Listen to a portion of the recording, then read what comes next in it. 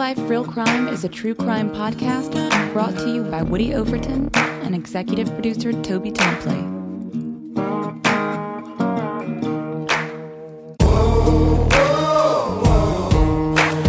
You have the right to remain silent.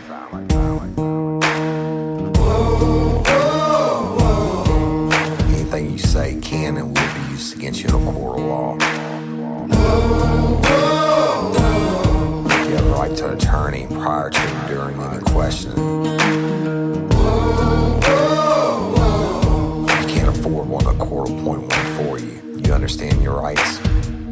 Your crime spree was over, son. Yeah, you thought you had it licked, but Detective Overton made you shoulda turned to shit.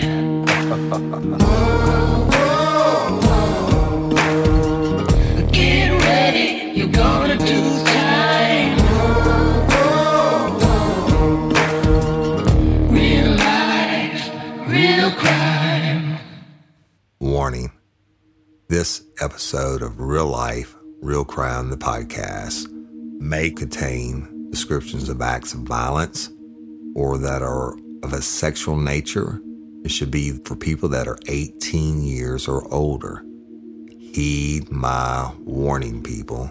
I did not get the facts of these cases off of the internet or from some television show. The facts we're retelling you were presented to us by the victims of the crimes or the perpetrators who committed the crimes against the victims.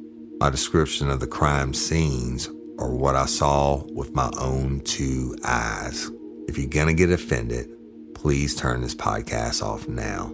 Thank you. Hello, everybody, and welcome to this episode of Real Life, Real Crime, the podcast. As always, I'm your host, Woody Overton.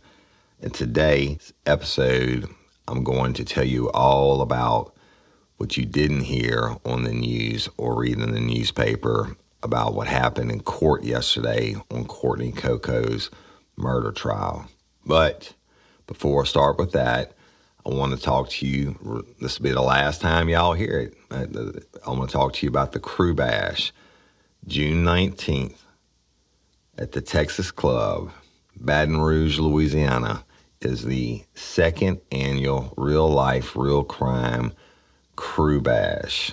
And y'all, if you made it last year, you know it was a great time. This year's going to be much improved. And the doors will open at 7 p.m. And I'm going to take the stage probably about 7:45, something like that. And I'm going to do a live, never before heard podcast, crowd interactive. And it's going to be a good one. You don't want to miss it, okay? And then after the podcast, we're going to be doing the drawing for the Louisiana Organ Procurement Agency, in which Captain Calvin Duvall of Duvall's Cajun Charters has donated a fishing trip for the winner and a guest to fish with me and him for a day down in Delacroix, Louisiana. And y'all, his stuff is all top notch. He's the best guide, period. And I fished with a lot over the years. And added to that drawing, Real Life, Real Crime is going to pay to put the winners up for the lodging the night before. And I'm going to come down the night before also. We can hang out, drink a beer, have a few laughs, tell a few stories. And then the next morning, wake up at the crack of dawn, and we're on the boat tearing up the fish, right? When we get done, Captain Duvall's services, he's full service, y'all. He has all the top-of-the-line equipment and the knowledge. But when he gets in, he actually cleans the fish and packages them for you. And to put your fish in, you're going to have the winner will have a brand new 125 quart Yeti ice chest donated by Jim Chapman and the Local Leaders podcast. Y'all, that's over $600 just for that ice chest alone. And the tickets are $15 for one, or you can get a book of 10 for $100. Now, there's a second place winner, another Yeti 125 quart ice chest donated by Home Key Mortgage and Miss Tiffany Sicard. So you got double the chances of winning, right? Somebody's going to win the grand prize, and somebody's going to win that awesome second Yeti donated by Home Key Mortgage. So, again, you can get those tickets by going to realliferealcrime.com, go to the merchandise store, and they're there for sale. So get them. We are going to sell them right up, including at the Crew Bash. And after I get done with the podcast, we're going to take the stage, Captain Duvall, Jim Chapman, and I, and Miss Tiffany Sicard, and we're going to draw the winners, y'all, and we'll present the check to LOPA, or LOPA's representative, Lori Steele, live and on stage at the Texas Club. So you don't want to miss that. But the night's going to get better. When I get off the stage, I'm going to go have a designated spot set up, and I'm going to sign autographs and take pictures with everybody that wants one. I'll be there doing that. Meanwhile, the Chase Tyler Band, Louisiana Country Music Hall of Fame inductee ×2, and y'all, they have a hot single out right now of Garth Kind of the Night. But they're going to perform a concert, and it's a concert, y'all. The Texas Club, the venue, it was made for concerts. It's not a bad place in the house. The sound system's going to be phenomenal. The light show's going to be phenomenal. I mean, it's going to be a great time. And when I get done signing autographs and taking pictures, I'm going to be drinking the whole time, y'all, including on stage. But I'm going to hang out with everybody until they make us go home. Now, I'm staying in a lot of lifers. We got lifers coming in from all over the country, y'all. And I talked to one of them today that's come from Tennessee to Georgia and Georgia to Baton Rouge, driving in with her significant other. But we have them coming in from all over the country, Colorado, you just name it, they're coming. But I got a room deal at the Hilton, the Capitol Hilton in downtown Baton Rouge. If you want to stay where we're going to stay, I'm going to be there Friday night and Saturday night. If you want to stay there, we got a great rate for the rooms. And if you book it online, you punch in the code RLRC, and it gives you your discount. And if you book it on the phone, it just telling you there for Real Life, Real Crime. And it's important. I know the people that are going to be staying with us, we got a little surprise for y'all also. So it's going to be a great time. It's a great event. You can get your tickets at eventbrite.com. And when you go to eventbrite.com, just type in Real Life, Real Crime, and it'll bring it up. They're $40 a piece, y'all. That's $40 for 7 o'clock until closing time worth of entertainment. So it's going to be a hell of a show. And if you were there last year, we had people hanging off the rafters.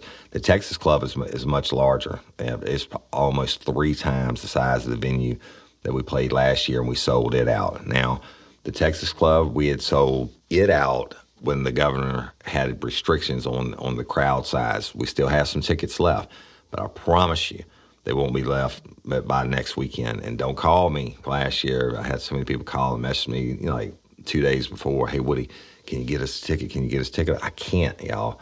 Once we reach our maximum, that's it. Fire marshal, code, etc. Real quick on some life stuff. Like, the lives in the past I did, y'all, we sold them all out. It's just a fact. And on the first ones that we did, Buddy's Barbecue, I think I mentioned it before, and there's a reason I'm telling you this.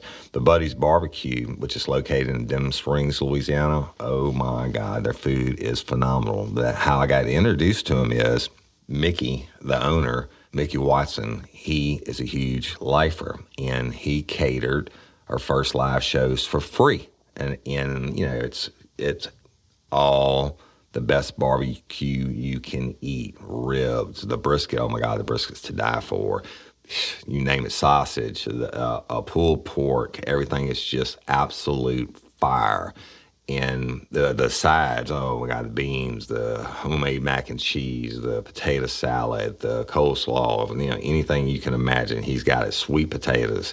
But I never properly thanked him. And last week, I was doing some photo shots for the lifers for me to sign at the Bash at Jim Chapman's Envision studio, podcast studio, where he does local leaders. And we got to talking about Mr. Mickey at Buddy's Barbecue. So Cindy and I left from there, and we went to get some barbecue. Got to meet Mickey for the first time in person, and y'all, we sat down for almost an hour and talked, and I mean, just a great guy, great food, great sides, everything. But let me tell you something, I am a boudin and crackling connoisseur. Now, if you don't know what a crackling is, you're from outside Louisiana. It's like where they take the pork bellies and they cube them up, and true, not pork skins, cracklings. So true cracklings have the meat on the bottom of them. And Mickey said he made his own smoked cracklings. Now, I never had that my entire life, but he gave me some. Oh, my God, y'all, to die for in a barbecue sauce. A crackling and it's smoked in his seasonings, phenomenal. But another big thing he does is catering. And for any kind of events, he's a multi-time winner for different barbecue contests in Memphis and different places. I mean, this isn't just somebody decided he wanted to barbecue. He's been doing it for years and years and years and years. And he has the portable rigs. He can go anywhere and do your events, your weddings, or they do it small. So I think they cater for like 10 people. You can have your office lunch catered. And look, the prices are good, but the food is even better.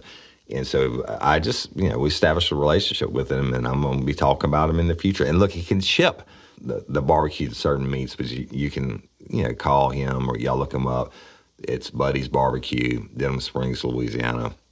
Great people. And he loves real life, real crime, and we love him. And he said, if you're a lifer, you come in his store and you get your meal, tell him that you're a lifer and real life, real crime sends you, and he's going to give you a free drink too. So Mickey, we really appreciate you, and thanks for taking the time with us today. Your food is amazing, y'all. And so we'll be talking more about Mickey and Buddy's Barbecue, y'all. Buddy's Barbecue, Denham Springs, Louisiana. It's on Facebook. You can Google it. It's just phenomenal. All right, that being said, Crew Bash, get those tickets. They're going to be gone. And me and Chase Tyler, we're going to rock the house. And then somebody's going to win some great gifts with all proceeds going to benefit LOPA, Louisiana Organ Procurement Agency. Y'all know how I feel about that. All right, long enough on that. Just wanted to say it's the last commercial for the Crew Bash, because by the time you hear the next episode after this one, and this one may run too far, but when you hear the next episode, it'll be too late. That'll be the morning of the Crew Bash. So that's it. All right, so then I'm going to tell you what happened yesterday. I didn't know how to do this. I went to court because I told Miss Stephanie that I was going to be there, and I have been for every single one of them. And thank you, patron members, for your continued support and allowing me to financially be able to do that. But yesterday was set for motions, and they had the defense attorney, LaCour, filed for a motion for preliminary exam. He filed for a bond reduction. He filed for what they call in Louisiana the bill of particulars to be read, basically. And I'll explain it to you. First of all, the preliminary exam, y'all, you've heard me talk about it so many times. That's where the defense actually gets to get the cop on the stand and find out everything they have in their entire case, and then they try to get the judge to throw it out, okay? The bond reduction, that's self-explanatory. The motion on the bill of particulars, I mean, that means they want, because it was done by a grand jury, they want it read on what it is that the charges were for. And so nobody thought anything was going to happen yesterday. First of all, preliminary exam, it's not going to happen. You know why? Because David Anthony Burns was indicted by a grand jury, period. That's means a jury of his peers found more than probable cause and to indict him for second-degree murder of Courtney Coco. Fact. So that was a waste of time. The bond reduction I'm going to get into, but and the bill of particulars, y'all, I'm going to get into all that in a minute. Let me play you what came out on the news last night, and then I'll get into what happened yesterday, because I know I'm skipping around, but I'm raw and unscripted. So let me play this for you. Switching gears here in Alexandria, David Anthony Burns, he's the man accused of killing Courtney Coco back in 2004, was back in court today attempting to reduce his bond. It's part of that detective, Tanner Dryden, took the stand, revealing that Burns was arrested almost 17 years after the murder when the detective located a witness over in Texas who claims he saw Burns backing out of the building where Coco's body was later found. Dryden stated that Burns was first named as a suspect back in 2011 after telling 3 people that he was involved in Coco's death. He says at the time, there was no other evidence to arrest Burns on until the witness was found. That witness claims he was driving in Winnie, Texas in October of 2004 when a man almost backed a car into his. He remembered the car and part of the license plate with Louisiana tags that was later made public when Coco's body was found. He later identified Burns out of the lineup as the driver of that car.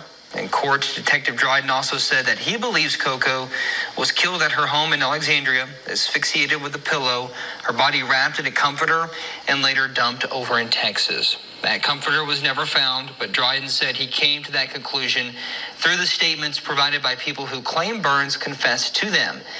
Judge Mary Doggett denied the move to reduce his bond to $50,000, citing his criminal record, Dryden's testimony, and the grand jury indictment. It's going to stay at $500,000 for second-degree murder. He's set to be back in court in August. Okay. Now, let me tell you what actually happened. And I'm going to tell the story the only way I know how, y'all, but I had to leave the courtroom and take a shit ton of notes on my phone for like 2 hours so I could try to keep it straight in my head because I was surprised. And I think everybody in the courtroom was surprised that all this shit happened. So let me set it up for you, first of all. So we're there, and when I say we, it's me, Miss Stephanie, Courtney's mama, Courtney's stepdad, who's basically her dad, raised her forever and is a super great guy, and Courtney's cousin, and one of Courtney's sisters, and Courtney's aunt. All right, so we go to the courthouse for 1:30 p.m. We get there, they usher us into the courtroom. We sit on the front side to the right, and I told you about the courtroom before. It was the same courtroom. Yeah, when you go in a courtroom, they had what I call church pews on either side. So we go all the way to the front and sit on the right. There's nobody else in there. A couple other ladies came in, and that was one of them was a representative for KALB, and I think the other one is representative for the Town Talk, which is a local paper in Alexandria. And now there are numerous deputies in the courtroom, and they're spread around. There's the head bailiff that I told y'all about on the courtroom episode that last time I went, that I kind of lucked into, if you will, the shit show that was that day on the other case. But he's there, and he's in the front behind that wall to the left with another deputy. There's 2 deputies in the back of the courtroom behind us, and another deputy standing at another door. Well, I don't know why. Because there was nobody else in the courtroom, first of all, y'all. I mean, it was open to the public, but nobody showed up. Nobody from David Anthony Burns' family showed up. And, you know, I told y'all that I get threats from these keyboard warriors, what they're going to do to me, et cetera. And, again, bitches, I'm not hard to find. I told you where I was going to be at yesterday, and none of your punk asses showed up either. So maybe they were there because of that. I don't know. But, I mean, they had really good security. As I always, every time I've been to Rapides Courthouse, they have really good security. So the court reporter comes in, and maybe one of their assistants, and they're coming in just getting set up.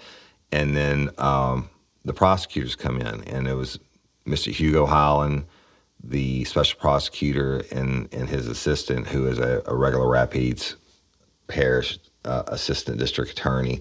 And then Detective Tanner Dryden came in, and y'all, that was my first time to actually meet him in person. You know, he gave Miss Stephanie a hug, he shook my hand, and he went and sat in the jury box. And I told y'all in previous episodes, when on days there's motions suppressed, et cetera, cops always sit up in the jury box and waiting to be called. So evidently he had been subpoenaed to be there. And get there, and the judge shows up, and then Anthony Burns' second in command, I forget his name, his attorney shows up and shit, 1:30 passes. And it was a little bit stuffy in the courtroom, and more time passed. And finally, Hugo Holland looked over at Burns, and I can't remember the guy's name. Burns' second in command is like, where's your boy at? Talking about LaCour. And they said, we're all here waiting on him. And he knew the time and date and everything else. And the guy was like, well, I don't know. And he said, well, why don't you just, Hugo said this to that guy. He said, well, why don't you just handle this for us? It's going to take 5 minutes. I mean, he said, you are a lawyer, aren't you? And I think he was kind of ribbing him a little bit, y'all. And, Hugo has a strong confidence about his person. But I heard the people in the courtroom. When I say the people in the courtroom, I mean the powers that be that were going to take part in this. They were like, we're going to be in and out here in 5 minutes. It's all going to get denied. And what have you. And finally, Hugo said, well, why don't you go call him at LaCour and see where he's at? So the guy leaves and comes back in, and he says, well, he's getting off the interstate now. He's going to be about 10 minutes late. Well, fucking personally, I find that disrespectful as fuck, that you had this court date and you can't show the fuck up on time. Now, everybody's waiting, including the judge, and he tells Hugo Holland that, he's another 10 minutes away. I mean, I'm sure it was longer than that, right? And he said, well, you need to tell the judge. So he goes and tells the judge, and the judge is, not really happy about it. You can tell that. And that's Judge Mary Doggett, y'all. I'll describe her to you. I don't know, she's probably my age, but maybe a little bit younger, and short and small in stature, brown hair, and just kind of a no-nonsense. I told you last time on the episode, I think she was more than fair. And what would happen in this case today didn't change my opinion any ever, I can assure you. So we're sitting there, we're waiting. Burns is not in the courtroom. So everybody's just waiting, kind of hanging out. I mean, disrespectful as fuck. I mean, there's at least 20 people in this courtroom between deputies and attorneys and the judge and Detective Dryden and all, I mean, and the court reporters and all these people just sitting here waiting.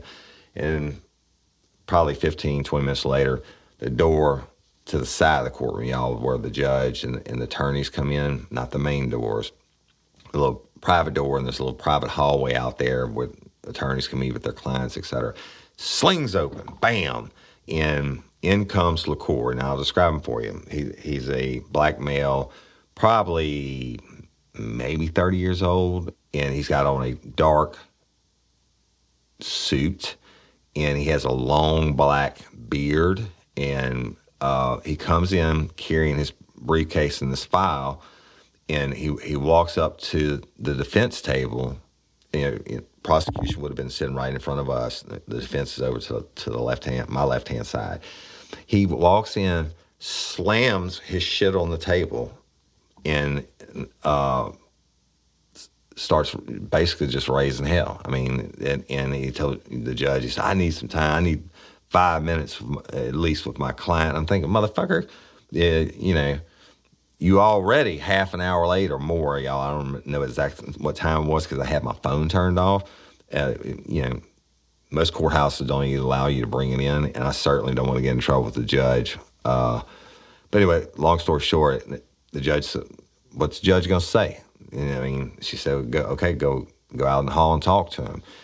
So he's out there more than 5 minutes, and we're waiting and waiting. And then the door finally opens, and he says, okay, Your Honor, I'm ready. And so they call in David Anthony Burns. Now, he comes in. He's got guards, deputies on either side of him. He's shackled at the feet. He's shackled. His hands are shackled to his belt in front of him. He's in the standard fashion of the day for the Rapides Parish Jail, which is the orange jumpsuit. And I told y'all last time he looked like hammered dog shit. This time he looked worse, if that's possible. So they bring him in and they sit. I'm facing the front of the courtroom. Hugo Holland's directly in front of me. His assistant's to his right. Detective Dryden is in the jury box up to my right at a little bit of the angle, maybe my 2 o'clock. come to the left in the courtroom, you have the court reporter and her person, and yet the judge is behind the bench. And you go to the left, you have LaCour, Burns' attorney, LaCour's assistant, who's a younger white male. I don't know how young he is. It looks like a kid to me. Then you had Burns sitting on the other side of him. Behind Burns is immediately a deputy. Then there was another female. She was in plain clothes. I'm assuming she's a detective or something, but she's there in the corner behind him. And then another deputy. And then you have the deputy who runs that courtroom. And then on the opposite front pew are the news people that I told you about, and that's it. In the back of the courtroom is deputies. So then he comes, they call him in, and then once he's seated, the head deputy, and I'll describe him to you, he's tall, like 6'3", probably male, probably in his late 30s, bald-headed, shaven clean. And he says, all rise, the Honorable, whatever session court, and Honorable Judge Doggett presiding. And she did it again, y'all. One of the only times I've ever seen it done. Judge Doggett turns and the guy says, okay, we're going to say the Pledge of Allegiance. And we did it. Pledge of Allegiance to the flag, et cetera, right? I thought that was really cool. She turns around and just says, be seated. Everybody sits down. And she said, we're here today on the matter of State of Louisiana versus David Anthony Burns for the murder of Courtney Coco. And let's get started. And here's where the fun just kicks in. And y'all, I'm going to have to tell it in two parts, but you're going to get the play-by-play, and then you'll get my opinion of what happened when we get done. So she says, what are we here for today? And Hugo Holland stands up and says, Your Honor, I think we can dismiss with most of this pretty fast. And he said, first of all, and LaCour stands up and interrupts. He said, Your Honor, I filed for a preliminary exam. And Hugo Holland says, Your Honor, there's no need for a preliminary exam because under the Louisiana Code, whatever it is, y'all, that when you're indicted by a grand jury, there's no need for a preliminary exam. LaCour, Burns' attorney, was fighting coming out the gate. He challenged that. He said, Your Honor, I have Detective Dryden subpoenaed to be here, and da-da-da-da. I mean, you're not going to get a fucking preliminary exam, asshole. I mean, it's just not going to happen, period. And everybody in the world knows it. But he does what lawyers do. He put up his fight, tried to get the preliminary exam. And I told Stephanie ahead of time before court, I said, listen, that dude is going to try to do anything he can to get the facts of this case put on the record. That's what the whole day was about. And so they go back and forth, and the judge is like, the preliminary exam, and it's not necessary because of the grand jury indictment. Well, the court says, well, Your Honor, whatever the legal term is, he said, well, I want it done under this. And Hugo Holland says, Your Honor, that states that he can get Detective Tanner Dryden's statements if we know for a fact that Dryden's not going to be here for trial. He said now, or if he was going to retire or be out of the country or something like that. And LaCour's like, yeah, but I want it on the record. And Hugo challenged him back, said, no, Your Honor. And, Hugo Holland said, Your Honor, I do not want to sit here and put on a mini trial all afternoon. And the law says what it says about preliminary exam. And the judge, being fair, she said, what I told you. She said, listen to LaCour. She said, obviously, the Detective Dryden is going to be here to testify in court. And LaCour started arguing with her. And Hugo Holland says, Your Honor, this is basically, he wants this criminal case. He wants Detective Dryden's.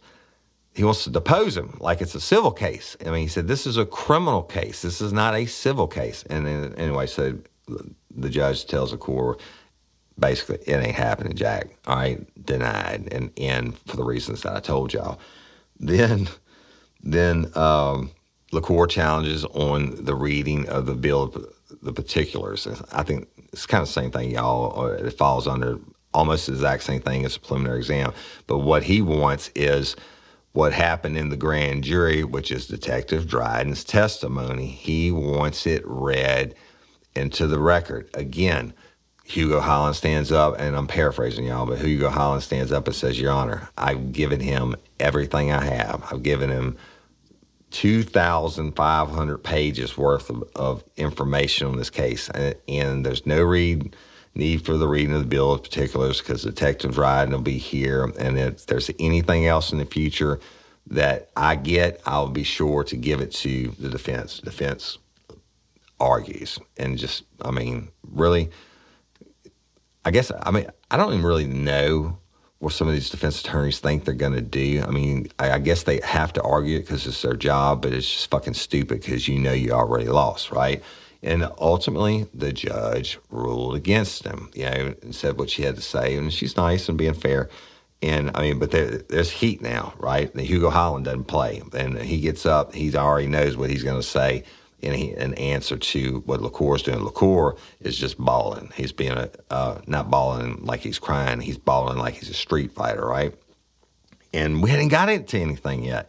And so I'm thinking it's about to be over because we're going to do a bond reduction but LaCour had said, but I subpoenaed Detective Dryden to be here. And Hugo Holland was like, just because you subpoena somebody doesn't mean they, they have to testify under these things that you asked them to be here under. So, there's a lot of going back and forth. They didn't tell you about that in the news. And again, I'm paraphrasing. So I think it's just about over. Well, shit, it was just about to begin, y'all, and I didn't know it. And LaCour stands up and says, well, Your Honor, then I file for a bond reduction. And the Honor says, okay, I'm going to hear that. And which is standard, y'all. That's, everybody has a right to a fair and reasonable bond, period. And the first thing LaCour says, she told him to proceed. The first thing LaCour says, I call Detective Tanner Dryden to the stand. And Hugo gets up and says, Your Honor. And then they start arguing. And he's like, LaCour says, Your Honor, Detective Dryden's testimony is imperative to me establishing that my client is not only not guilty of this crime, but he didn't have anything to do with it, but he's not a threat to society. Hugo Holland comes back, and he's been indicted, Your Honor, by a grand jury of his peers for the second-degree murder of Courtney Coco. Detective Dryden is testifying about it. How's it going to help? It shouldn't happen. And there were a lot more little snidbits going back and forth between attorneys, and the judge is kind of like a tennis match. She's going back and forth with her head, right? And shit, to my surprise, she says, I'm going to allow it. She said, use some discretion. And they told the judge, this went back and forth for like 5 minutes. And the LaCour was like, Your Honor, it's totally up to you. It's your discretion. And finally, Hugo said, well, yeah, certainly it's Your Honor's discretion, but it's not necessary. Boom, boom, we're going back and forth. And so finally the judge says, I'm going to allow it. She said, I think it's relevant to, his testimony can be relevant to the fact of me reducing Anthony Burns' bond or not. So here we go. Show's about to begin. So they called Detective Tanner Dryden to the stand, and he walks up, and I guess for one of the first times they're actually able to use the witness box because actually the judge said that, you come up here and testify, since COVID is on its downhill side or whatever, however she worded it. So Detective Dryden takes the stand, and by that I mean he's standing in the booth. He has to turn and face the clerk, raise his right hand. Do you solemnly swear to tell the truth, et cetera, et cetera, et cetera? And he said he does. So he's sworn in. Have a seat. Sits down. LaCour immediately starts to crack on him. He said, okay, what's your name? Tanner Dryden. Who do you work for? Alexandria Police Department. And what do you do? I'm a detective. And he said, you're a detective on my client's case. Yes, I am. And y'all, I'm paraphrasing. Yes, I am. And he said, and you arrested my client. He said, yes, I did. And he said, what basis did you arrest him on? And I think Hugo objected. It's like, Your Honor, it's in the grand jury. And the judge said she would allow a little bit. And then LaCour changed it, says, no, scratch that. He said, you worked this case against my client. He said, yes. And he said, and how did you come to get this case? And he said, I inherited it. And LaCour said, oh, you inherited it? He said, yes, I inherited it. He said, he said, okay, you inherited it. I think I knew where he's going or what ultimately he was setting it up for. He said, so you inherited the case? He said, yes, I did. And let me describe Dryden for you. Dryden was probably early 30s, light complected, probably 5'10", something like that, maybe 5'11", I don't know. But he's thick. He's muscled up, real close cut military haircut. And I noticed when they were saying the Pledge of Allegiance, and because I was behind him, he did have his hand over his heart because he wasn't in uniform, but his left hand was down. When you're in the military and you stand in a position of attention, they teach you how to curl your hand almost to where your fist is closed and your thumb is straight down. And so I saw that. So I know Tanner's military.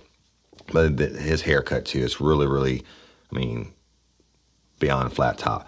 But he's presentable. He got a little bit of a beard and everything. He's in an APD labeled shirt. I think it might have said detective or something on it. And then basically combat pants and black shoes.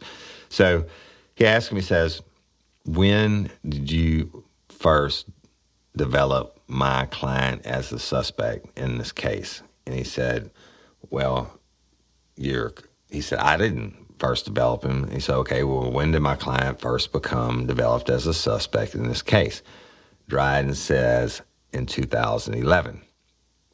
And LaCour says, okay, tell us how that happened. And Tanner kind of looked at him for a second, and here we go, y'all. This is what LaCour wanted the whole time. He wanted the facts of the case put on the record, period. And I can tell you from experience, that's what he wanted. And he lost it on the preliminary exam, and he lost it on bill of particulars. He lost it every way, but he's getting it in now, and now he's going to put it on a show. And Dryden kind of hesitated for a second, and he said, detective, I asked you a question. And then Dryden said, well, he was developed because of an eyewitness out of Texas. And, yeah, okay, for today's episode, or I just obviously going to go in two parts. For these episodes, I'm not going to say witness's name. They said him yesterday. It's a matter of public record. Go look it up. But I'm not going to say it in case somebody wants to go out there and do something stupid to one of these witnesses or whatever. I'm not going to perpetuate that part. I might say suspect 2's name because it was mentioned, but we'll get to that. But he said, okay, well, tell me about your eyewitness. And, this is the opening of the Pandora's box, y'all. And you could tell Tanner maybe was hoping Hugo was going to shut it down, but Hugo couldn't because the judge had already ruled. So he starts. He said, well, I had an eyewitness that saw David Burns backing out of the spot where Courtney's body was found the next morning. He doesn't give any more. So LaCour naturally starts to question. He said, well, he said, how far away from the road is the building where her body was? And Tanner's like, I don't know, from me to you. And he said, okay. He said, but how far is that in feet? And Tanner said, I don't know. And he said, I'm guessing the approximate distance from me to you. He said, it may have been a little bit further.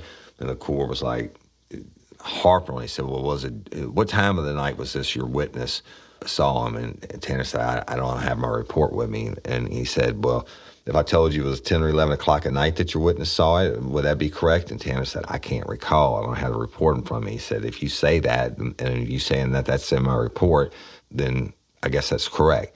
And LaCour says, well, you didn't read your report before you came to court? And, a stabbing and a knife in a wound, right? I can promise you, had Tanner had any idea that he was going to have to take the stand, he would have gone through that file with a fine-tooth comb, but he didn't, and nobody thought anything was going to happen. And Tanner had to admit, no, I didn't. I didn't read my file before I came to court. which I know how I feel about that. But so LaCour keeps harping, man. He's harping on this eyewitness, and he says, but he said, well, your eyewitness never saw my client, did he? And Tanner said, yeah, he did. And he said, no, he didn't. And Tanner said, yeah, he did. And so, well, in fact, didn't you, the witness, just draw a silhouette or something of my client? And Tanner's, or a sketch of my client? And Tanner's like, he had to think about it for a second. And he was like, no, he drew a silhouette. And he said, well, Detective Dryden, tell me about this witness. I mean, he never said that he saw my client. And Dryden said, yes, he did. And LaCour said, no, he didn't. And I mean, it's going back and forth, and we're not 5 minutes in, right? And so he says, he's hounding on it. He said, didn't he say he only saw some facial features? And Dryden was like, he said, I'm trying to remember. He said, but I think he said he saw his nose and his mouth or something like that. And LaCour says, well, that means he didn't see my client. My client. And Dryden said, yes, he did. And LaCour's like, no, he didn't. And if you see someone's nose or mouth or however he said it, maybe his eyes, I don't remember. But he said, if you see that doesn't mean you saw my client. And then Dryden said, listen, man, he saw your client and he picked him out of a photo lineup. Before he said that, then LaCour went back to the sketch thing, and Dryden said, look, I took 2 reports from him. I took one over the phone, and I took one, he said, then I drove to Texas, and I had a 6-pack, or y'all, that's a photo lineup where it's computer generated. They'll take like your driver's license photo and put it in this program that finds 5 other people that look just like you. And if they use face algorithms and shit now, and I've seen photo lineups where I knew who the bad guy was, and I couldn't tell the people apart, right? So Dryden said, no, I went over and interviewed him, showed him the photo lineup, and he picked him out. And LaCour's just going off on him. He said, well, in fact, you didn't. He never picked him out. And Dryden said, yes, he did. And he said, well, I'm going to show you your report. And he said, Your Honor, may I approach? Or no, he was questioning Tanner about his report, and Tanner couldn't remember exactly. And then he says, if I show you your report, will it help you refresh your memory? And Tanner said, sure it would. And so LaCour takes page 6 out of one of the reports and says, Your Honor, may I approach? The judge says, yes, and takes it, gives it to Tanner. And Tanner's looking at it, reading at it, and kind of looked a little perplexed. And he said, he stopped for a second. He's looking at it. He's thinking about it. He said, no. He said, this is not the report I'm talking about. Tanner said, can you show me my second report? And LaCour said, well, give me that piece of paper back. And Tanner said, no, I'm going to hold on to it. And LaCour says, well, I'm going to need it back. And Tanner said, I'm not planning on leaving the courtroom with it. I mean, that's how contentious it was. Y'all was going back and forth. They were fighting. And so LaCour goes and gets the other paperwork. Oh, and Tanner says, just page 1. Well, LaCour already knew what Tanner was getting at. And he comes back with 2 pages. He said, I would give you page 1, but there's nothing on it. This is the one that you want to read. And he gave it to Tanner. Tanner read it and didn't look so perplexed, but I don't think he found exactly what he wanted in the reading of it. But he says, you read it, and Tanner's like, yeah. And LaCour's like, let me get my papers back, and kind of snatches them off, and the thing, like fucking Tanner doesn't have it in his own file. I mean, he's being an ass like defense attorneys do. So then he backs up and he questions, said, now in your report, does it say that your witness saw my client's face? And he said, it says he saw his facial features. Let me look it up real quick, y'all. I took the exact notes. He said he saw the profile of the side of his face and the nose and the mouth. But Tanner says, and my witness is an artist. Okay? So LaCour says, so what you're telling me is your witness did not see my client's face. He said, I'm telling you that he saw the profile and his nose and his mouth. He said, yeah, but that's not his whole face. He can't identify somebody from nose to mouth. I'm thinking, motherfucker, what else is there, right? But then LaCour starts hitting on, he said, how fast was your witness going? And Tanner said, I don't know. And he said, well, I mean, and is it dark out there? And Tanner said, yeah, it was dark. And he said, well, you don't know how fast your witness is going? And Tanner said, I don't know how fast he was going, but your client was pulling out of that driveway so fast that he almost hit my witness. And my witness was, almost saw him. And he said, well, how could he see him? Your report says the witness's lights, that my client's lights were shining up against the garage. He said, my witness said his lights shined in and he saw David Burns behind the wheel. And he said, but no, LaCour said, no, he didn't see him. He said he saw his nose and his mouth or whatever, his side profile. He said, but he picked him out. Tanner says, but he picked him out of a photo lineup. And he said, yeah, but he didn't see him. And okay, Tanner comes back with, well, you know what? He got 3 of the letters off her license plate, and he was able to identify. The next day, he was able to, but once it made the news that a body had been found there, and the car description was given, and he was able to give 3 of the letters on the license plate. Now, y'all, for those of you who don't know, Louisiana license plates have 3 letters and 3 numbers for every car. Trucks are a little bit different. The trucks have like 1 letter and then a bunch of numbers. But this guy, he said, and he distinctly remembers it and when it happened, because first of all, he almost got killed. Burns almost ran him over. And says, secondly, he saw his face. And third, his lights were shining in the car. I'm talking about the witness lights were shining in the car to the point where he could see his face, and he was able to pick him out of the photo lineup. But more importantly, he gave the first 3 letters of the license plate, and that had not been released or whatever at that time. So, he said the witness was on his way back from a festival, and he remembers it very clearly. It was that Sunday night. All right, and then he asked Tanner, he said, were there any tire tracks found at the scene? And Tanner said, yes, they were. And he said, were they able to be matched to any vehicle? And Tanner said, yes, they were matched to Courtney Coco's car. And LaCour said, well, who did that? And Tanner said, Houston PD. And y'all don't know if it was Houston PD or I think it was probably from what David Ravelli said, it was the Texas Rangers, or not Texas Rangers, the Texas DPS, Department of Public Safety, which is basically their troopers, their crime lab that did it. And he asked him, he said, were there any shoe prints found at the scene? And Tanner said, yes, there were 1 pair of shoe prints. And he said, did they come back to anything, to anyone, basically? And Tanner said, no, they were, I think he said they were able to identify the shoes as Nike, maybe Air Force Ones, y'all. I might have that misquoted. They were definitely Nikes, whatever. And Tanner said that was a very popular pair of shoes at that time. Y'all, shit, I'm just getting started. I mean, I don't know how far to go today, but it's a lot, and that you just didn't get to hear in the news. A lot. So, let's talk about this for a minute, okay? So Tanner says he inherited the case. All right.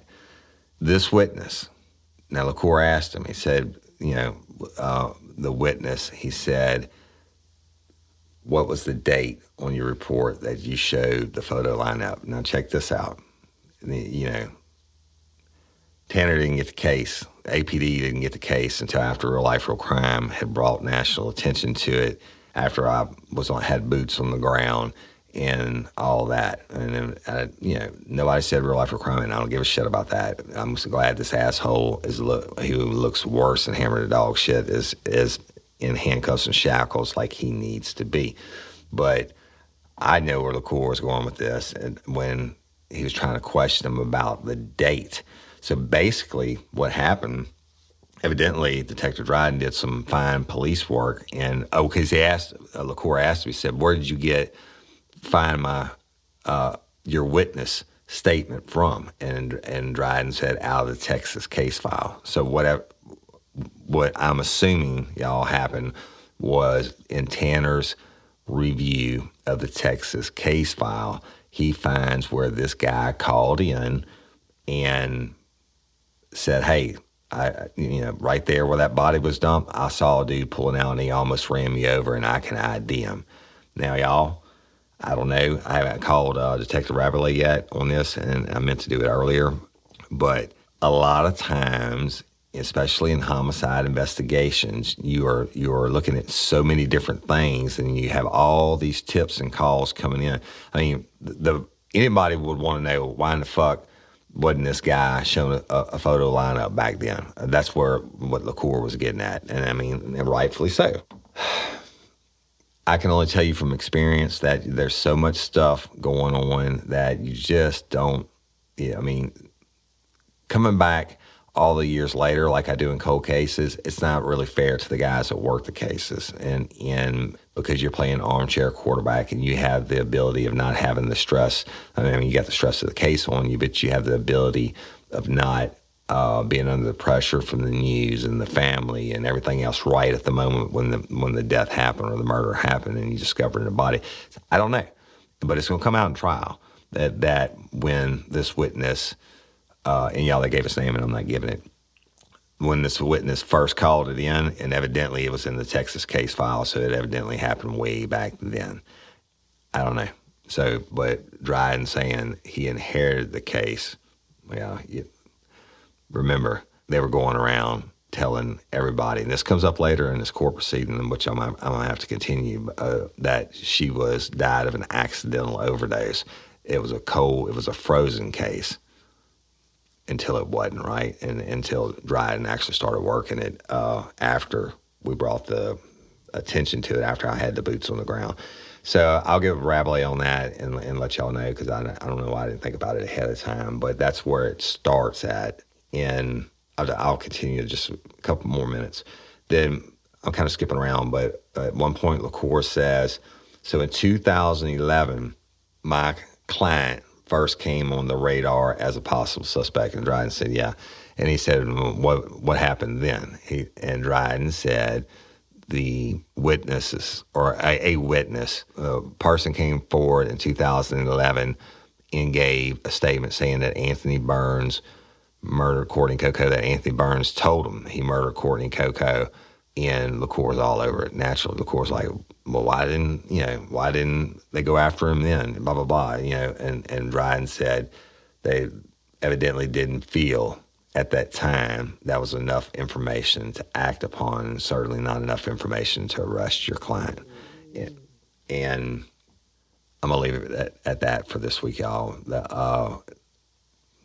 We'll continue on. This is important. I played the newsreel for you. I mean, so you know the basics of what happened, but you don't know everything that happened, and where this guy got exactly what he wanted. He got to get the majority of the evidence out on the record, okay? And stay tuned for next week's, because personally, if you didn't know, if you were sitting in a courtroom and you didn't know how these things work, you might have thought, oh shit, for Courtney Coco at the end of LaCour's deal. But we'll get to that starting on next week. But there was a lot of chess match going back and forth. And on this case, where normally the defense has a free shot on the preliminary exam, et cetera, like that, to get this evidence out, finally the judge grants it, and they're hearing it through the motion for the bond reduction. But I personally think, from my experience, that LaCour and the defense screwed up.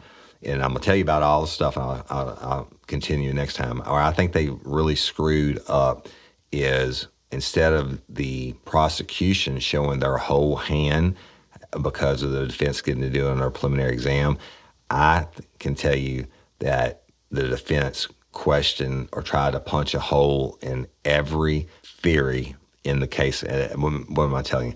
I'm telling you, I think the defense tipped their fucking hand yesterday, and I don't think that bodes well for them, because I can tell you one thing: Hugo Holland and them and Detective Dryden and them, if they were surprised by anything the defense brought up, and they brought up a lot of shit, y'all, and we'll get into it, but if they were surprised, that a lot of shit that didn't make the news, tons. But I think the defense fucked up, because I think that they fired all the bullets in their weapon, right? And now they're standing there with an empty gun. I'll tell you about the Hugo Holland prosecution's, responses and everything next week. But at the end of the day, the one thing that didn't happen is I know beyond a shadow of a doubt that the prosecution the defense did not get everything out of the prosecution, and the prosecution didn't have to testify to shit. All they had to do was defend all these different theories and shit that the court brought up. But anyway, that's it. I'm not going to take any more of your time today. Stay tuned. I know this is going to be long, y'all, but I will not do this story justice if I don't tell it as I saw it unfold. And I'm not saying that every word is correct and shit like that, but the overall theme is definitely correct. So when I left, I took the notes for like 2 hours just so I wouldn't forget anything, because look, I was surprised. And Stephanie was surprised. Stephanie ended up taking a envelope out of her purse and writing on the back of the envelope, taking notes in the courtroom, right? And man, I wanted to turn my phone on and hit record, but I respect the judge and the courtroom enough not to take that chance and not to break that rule. But anyway, stay tuned. Really, really just getting into it. You have no idea. So I'm going to conclude for today Courtney Coco's courtroom coverage. All right. So advertisers, y'all, look, if you own a business and you want me to promote you want to sponsor Real Life Real Crime, email Cindy. It's CYNDI, Cindy at realliferealcrime.com. I do it for all these big national companies, y'all, and I want to do it for you. Give us a shot. Let me show you what we can do. So Barbara Blunt's case, y'all, please continue to send in your tips, and we're doing a hashtag Justice for Barbara Blunt, just like we do the hashtag Justice for Courtney Coco. And Toby Tom Play and I will be starting Don't Call It a Cold Case, and where we're going to cover the big show production on Miss Barbara Blunt to get it more attention, and then we'll start looking at some of these other cold cases.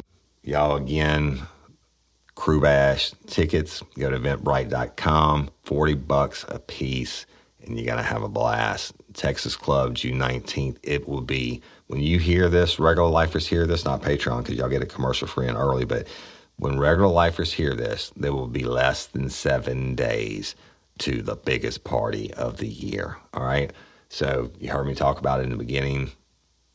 Throw it out there again. But more importantly, I want to throw out Lopa and Captain Calvin Duvall's Cajun Charters, Delacroix, Louisiana. Y'all look him up. He's got a website. He's on Facebook. He kicks ass. I'm going fishing with him next week with some lifers that are coming in from Colorado, and I'm fired up about that. So we'll post some pictures and everything about that. But he donated the trip for Lopa, and RLRC is donating the room to the winner, and Jim Chapman, local leaders, donating 125 quart Yeti. In the second place prize, Tiffany Sicard and Home Key Mortgage are donating another 125 quart Yeti to this raffle. Y'all go to realliferealcrime.com and buy your tickets, $15 for one, or a book of 10 for $100. And shit, it's thousands of dollars worth of prizes, but you cannot put a price tag on the experience that we're going to have down in the marshes of South Louisiana the night before and the day of. So y'all go do it, and all proceeds go to Lopa. You know how I feel about Lopa, and I want to thank all you lifers for supporting us. If you can't be a Patreon member, I totally get it, and I love you anyway. Just please keep continuing and sharing and liking us and helping me grow. And we're doing great things, y'all, doing great things. So stay tuned. And it's all because of y'all and Patreon members. You know I couldn't do the show without you. Thank you for your support, and I'm going to keep on trying to give you the most benefits we can, including another bonus episode coming up next week. So if you are a listener in Saskatchewan and you want to be an organ donor, go to lopa.org and sign up. You don't have to be from Louisiana, but go to lopa.org and sign up, be an organ donor, give the gift of life, be a hero. And I'm Woody Overton, your host of Real Life, Real Crime, the podcast. And until next time or ever, don't let me catch you down on Murder Bayou. Peace. Get ready, you're gonna do time. Real life, real crime.